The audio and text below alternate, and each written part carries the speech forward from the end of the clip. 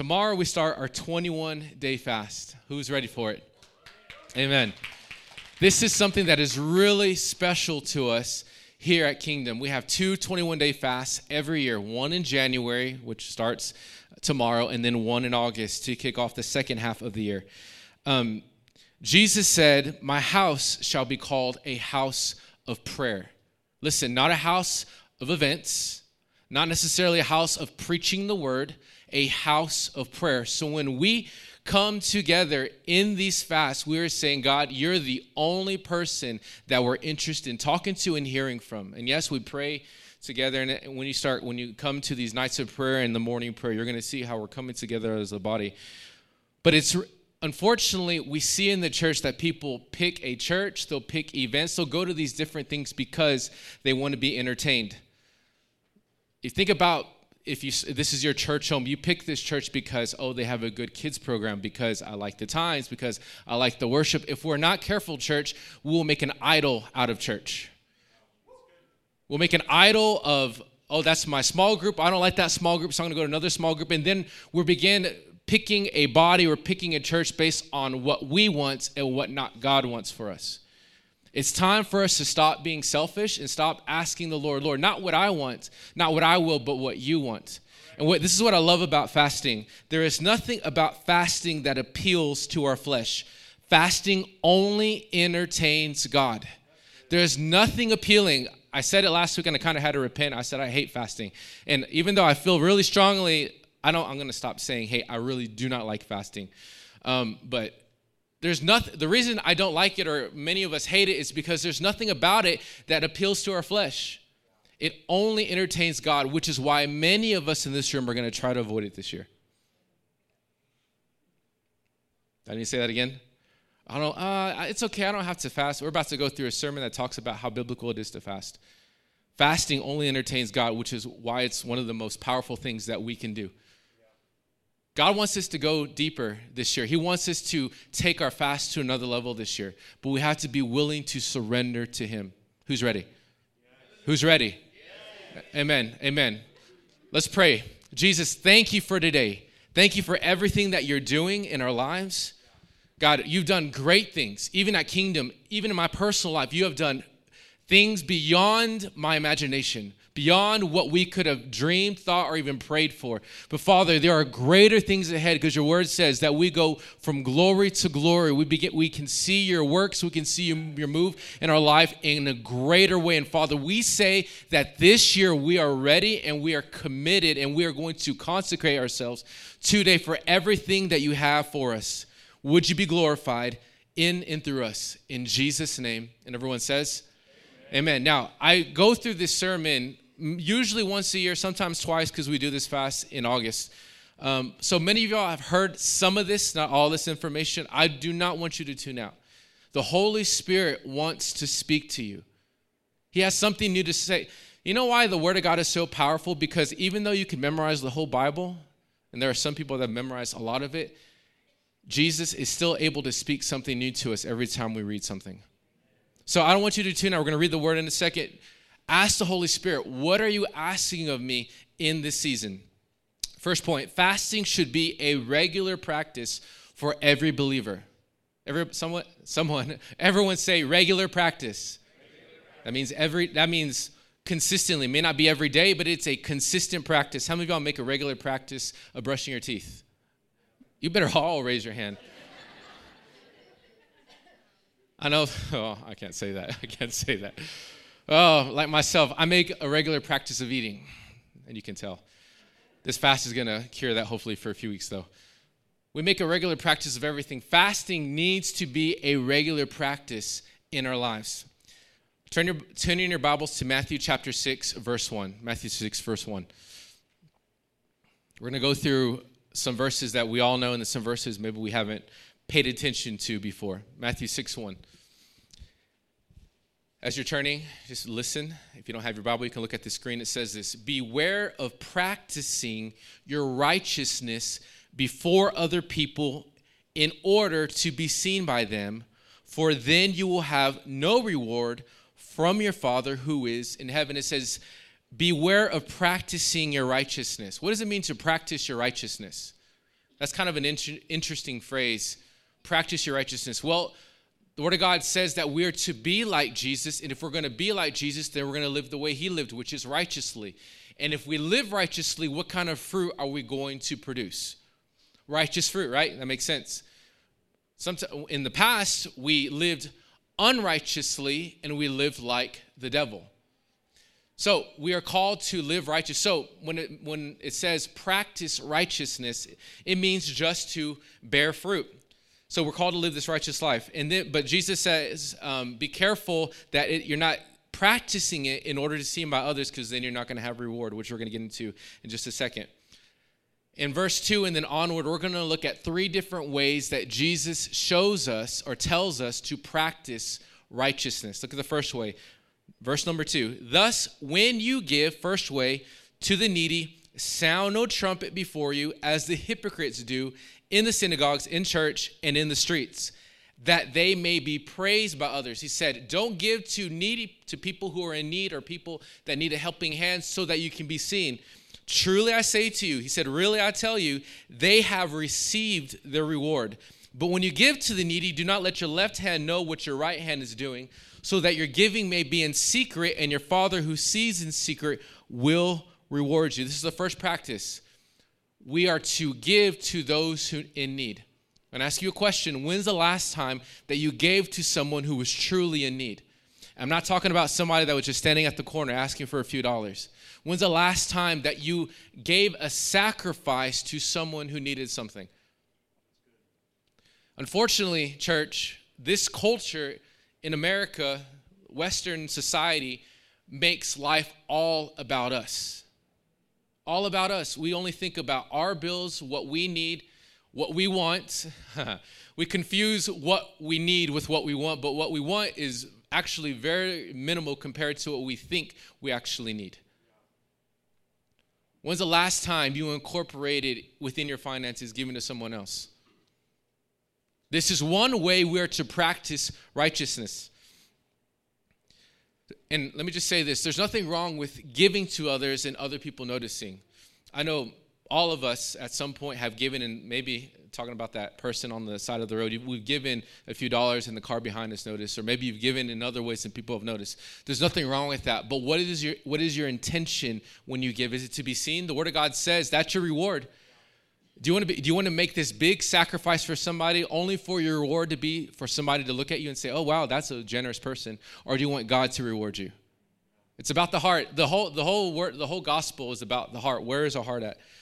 Verse 5, the next practice. And when you pray, you must not be like the hypocrites. How many think we need to pray? Okay, so we need to give, but we also need to pray. He says, when you practice your righteousness, this is the second way he mentions in this chapter.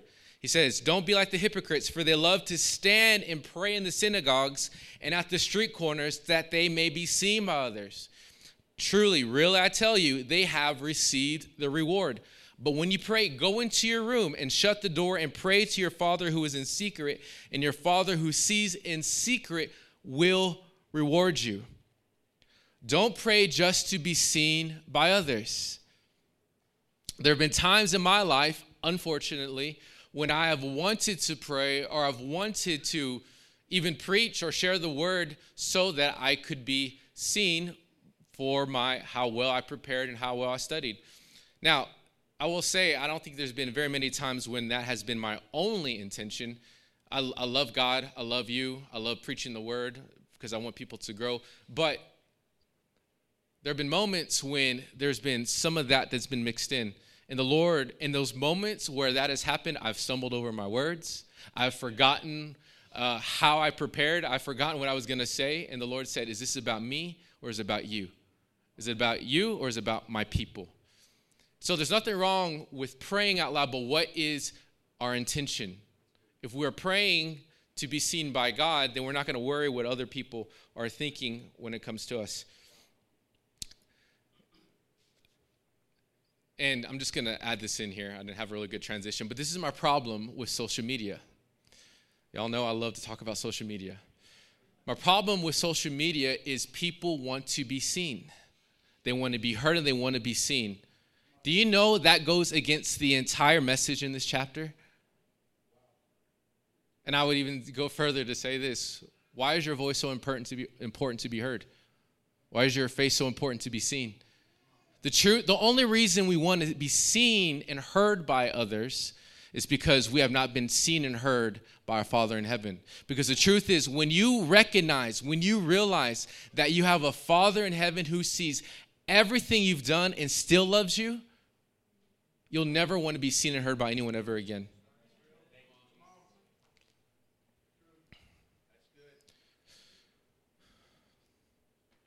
It's not what other people think.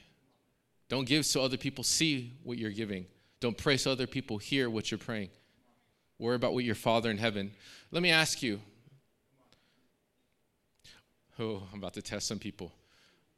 Would you rather the richest person in the world reward you or God reward you? Be real. Some people would say, I'd take Elon Musk for sure. I don't even know if God's there. Let me ask you this. Who controls your breathing, Elon Musk or God? Who controls your heartbeat? Trust me, God can give us much more. Who can give you peace? More than that. Who can give you joy? Only God can give things that we really need. Verse 7, and when you pray, do not heap up empty phrases as the Gentiles do, for they think they will be heard for their many words. Do not be like them, for your Father knows what you need before you ask him. Let's skip down. I'm going to skip over the Lord's Prayer. Skip down to verse 16. So, first practice, and when you give. Second practice, and when you pray. Look at the third practice, verse 16, I think. And when you fast, look at that. Do not look gloomy like the hypocrites, for they disfigure their faces that their fasting may be seen by others. Truly I say to you, they have received their reward. I'm going to say it again. How many of you want your reward after 21 days of torturing yourself just to have a pat on the back or a handshake? No. That's not worth it. I need God to reward me if I'm going to withhold food and withhold things in my life. Let me ask you, should you give to people in need? Yes? Should you pray? Should you fast? Then how come we don't? Well, we don't practice that. I have some good friends who are leaders, and they say, well, we just don't do that. It's right here in Matthew chapter 6. This is the Sermon on the Mount. Matthew 5, 6, and 7, the greatest sermon that Jesus ever preached. I mean, it's all great, but historically, one of the greatest he's ever preached. It's right there. When you give, when you pray, and when you fast. I'm going to say this too. So I grew up hearing, don't tell people what you're fasting. Don't tell people. You're not supposed to tell people. If they ask, just lie, I guess. I guess that's what they wanted us to do. I was like, man, as if that is better than telling what you're fasting.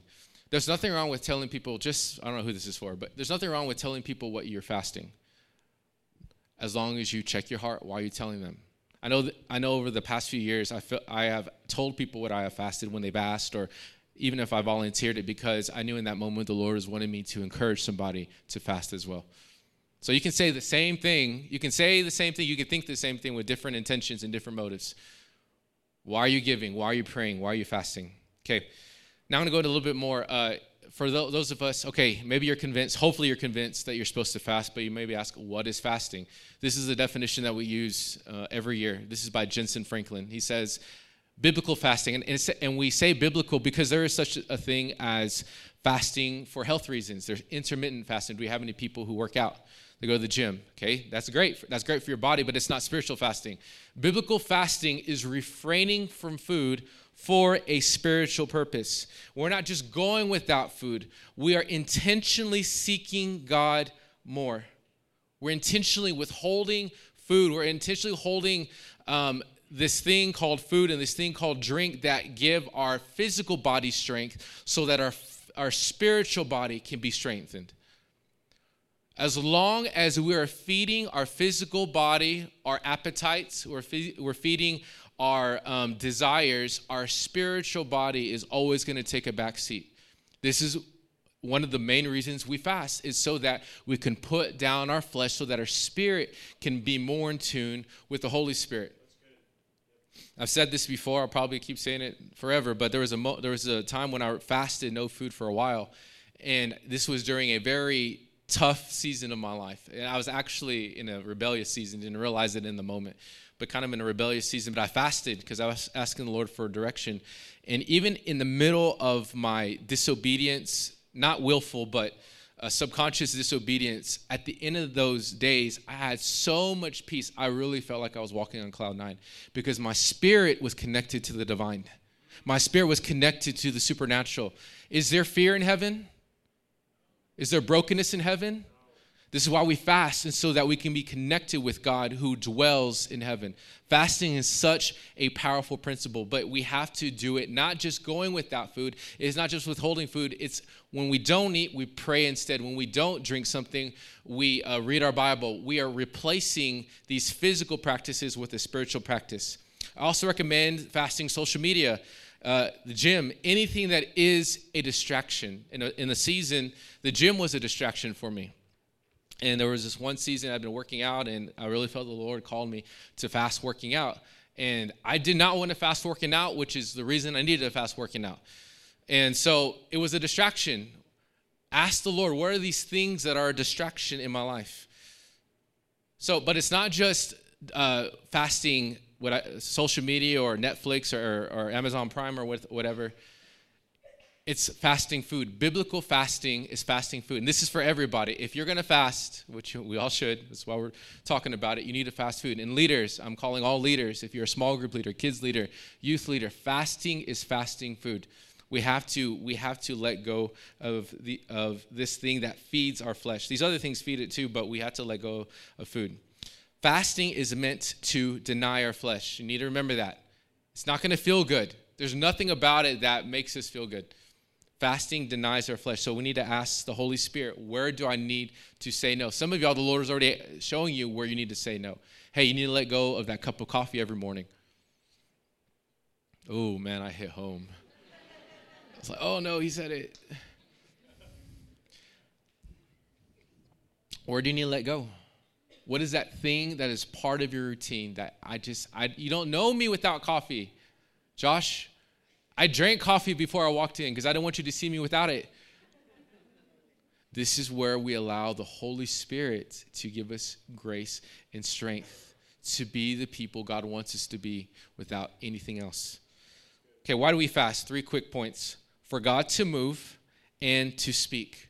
For God to move and to speak. If you read the Bible, Esther, Ezra, various places in the Old Testament, even the New Testament, whenever the children of Israel needed direction or they needed God to intervene, they would fast and pray. So that's one reason we fast and pray. We're saying, God, at the beginning of this year, I need direction. I need freedom from this bondage that I've been walking in, that I've had in my mind, this prison I've been living in my mind or in my own home. I need you to speak and to move in my life so that I can be set free, to be close to you and to do the things you're asking me to do.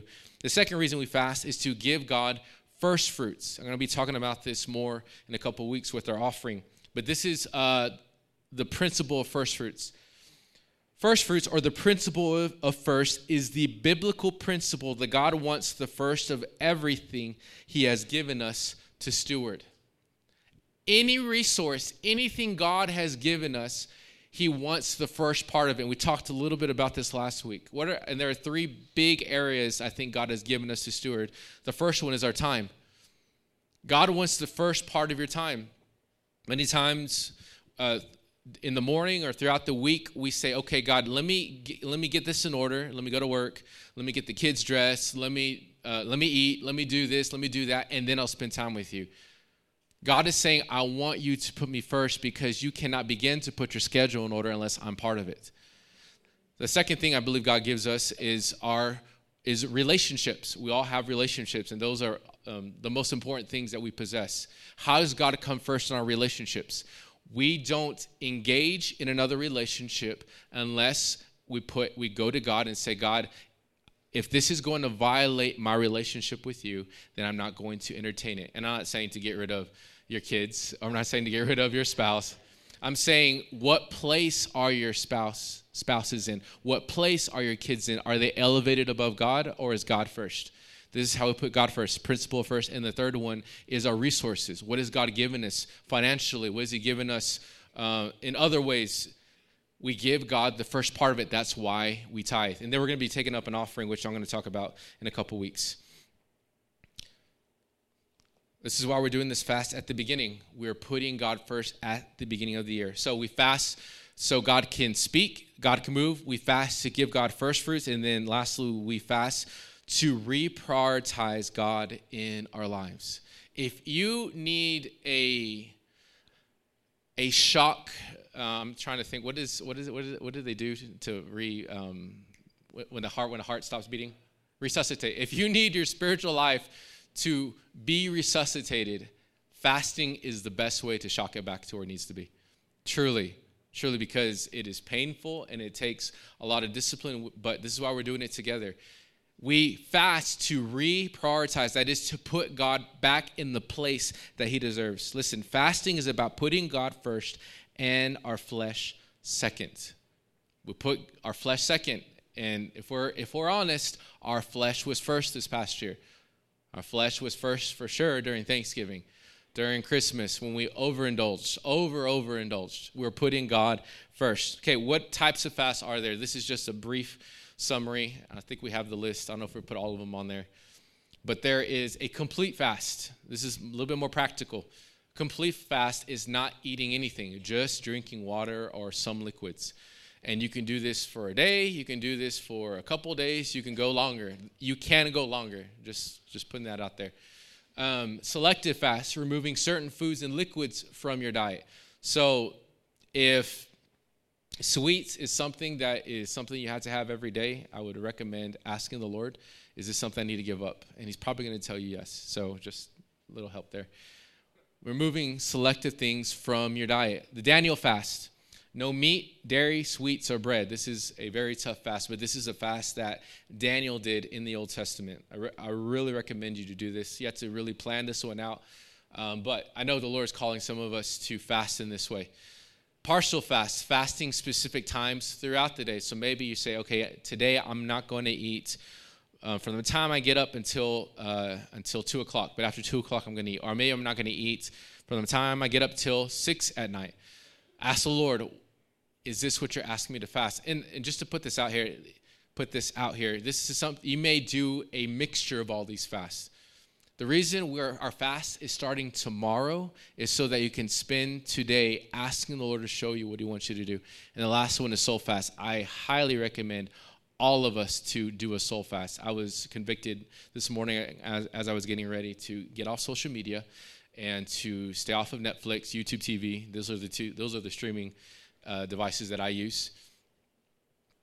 What do you need to fast? We're putting God first, okay? I want you to answer honestly. How many of y'all want to put God first? Like honestly. Okay. Fasting is going to do it, I promise. In addition to our fast, every day we're going to have a night of prayer and morning prayer. In the morning, the sanctuary is going to be open from 5:30 to 7:30. You can come at 5:30 and then leave at 6 or 6:30 if you need to leave, or you can stay the whole time. That's more come and go. We added this past year, and it was very tough but very rewarding. In addition to that, we also have nights of prayer. Every night here in the auditorium at 7 p.m., we're going to gather together as the body and pray with one another.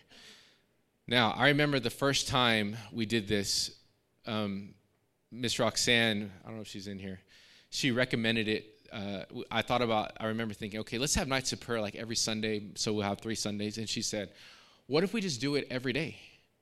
And I thought, every day. And I began to but we're trying to do this, trying to do that. And I just felt from the Holy Spirit, this is something we needed to do. And we started it. And as we went on, I thought, I could not imagine not doing this. And even as it ended, I thought, we need to keep going. This is absolutely a commitment. And unfortunately, a lot of people are not going to do this because most people, listen carefully, I said this earlier, most people go to church to remain comfortable. This is why we pick certain preachers, why we pick certain times, pick certain styles, because we want to stay comfortable. The Christian life, listen, is about changing. Trust me, I'm the first one that's had to change. Our church looks nothing like what I thought it would look like. And I have to continually surrender to the Lord. Don't always do it perfectly the first time, but it's something the Lord said, hey, this is my church.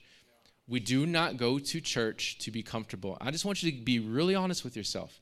Am I in a place because I'm comfortable? Am I growing? Am I being challenged to grow? Am I being challenged to sacrifice? This is the time to answer that question. These nights of prayer are absolutely a commitment. The first 3 weeks, obviously we just went through a week, but the first 3 weeks of the year, really, the whole month, this is the principle of the first. The rich young ruler, I was reading through the story, I think it was yesterday, I can't remember yesterday or the day before. He had done a lot of things for the Lord. He had kept most of the commandments, and Jesus said, one thing you lack, go and sell everything you have, and then you will have treasure in heaven. This man was a good man. This was a man who loved God, but when it came down to it, he was not willing to sacrifice everything. God is still asking us to sacrifice everything. Everything. It's not like, oh, he has a different church in Africa and a different church in America. In America, we don't have to sacrifice as much. Who told us that? Who told us that? Who made us believe this? We are called to sacrifice everything. And I believe there are some people in here who are willing to make that sacrifice the next few weeks. And I'm going to say this, one last thing. Many of us have done this fast before. And many of us, and I've done this, I've fasted pretty much my whole Christian life since I was 15. I've been guilty of doing the same fast every year. And the Lord showed me, I just felt like he showed me about me and then about others. He said, how do you say it? He said, I feel like he said, Josh, you have made me part of your routine, and I have not become part of my routine.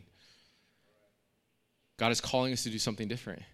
Don't do the same fast you did this last time, because if we're not careful, we're creating an idol. Yes, you can create an idol out of fasting, something as holy as fasting. God is calling us to go to the next level. And this is something the Lord is beginning to do in our church. If you've been coming the past few months, you've seen the Lord begin to just move in worship, begin to move in our small groups, begin to move in our meetings. God is wanting us to get out of our comfort zone, to get out of our routine so that we can meet God. And the last thing I felt like he said, do you want to meet with me? Do you want to know me? And actually very simply he said, do you want to meet God? God is asking some people today, do you want to meet him? Do you want, if you could meet God, like shake his hand, spend some time with him, get to know him, get to know his heart for you, get to know how much he loves you, and you can tell him how much you love him, would you do it? This is an opportunity to do that. Don't get stuck being comfortable, going to church, doing what you want to do. God is calling all of us to get out of our comfort zone.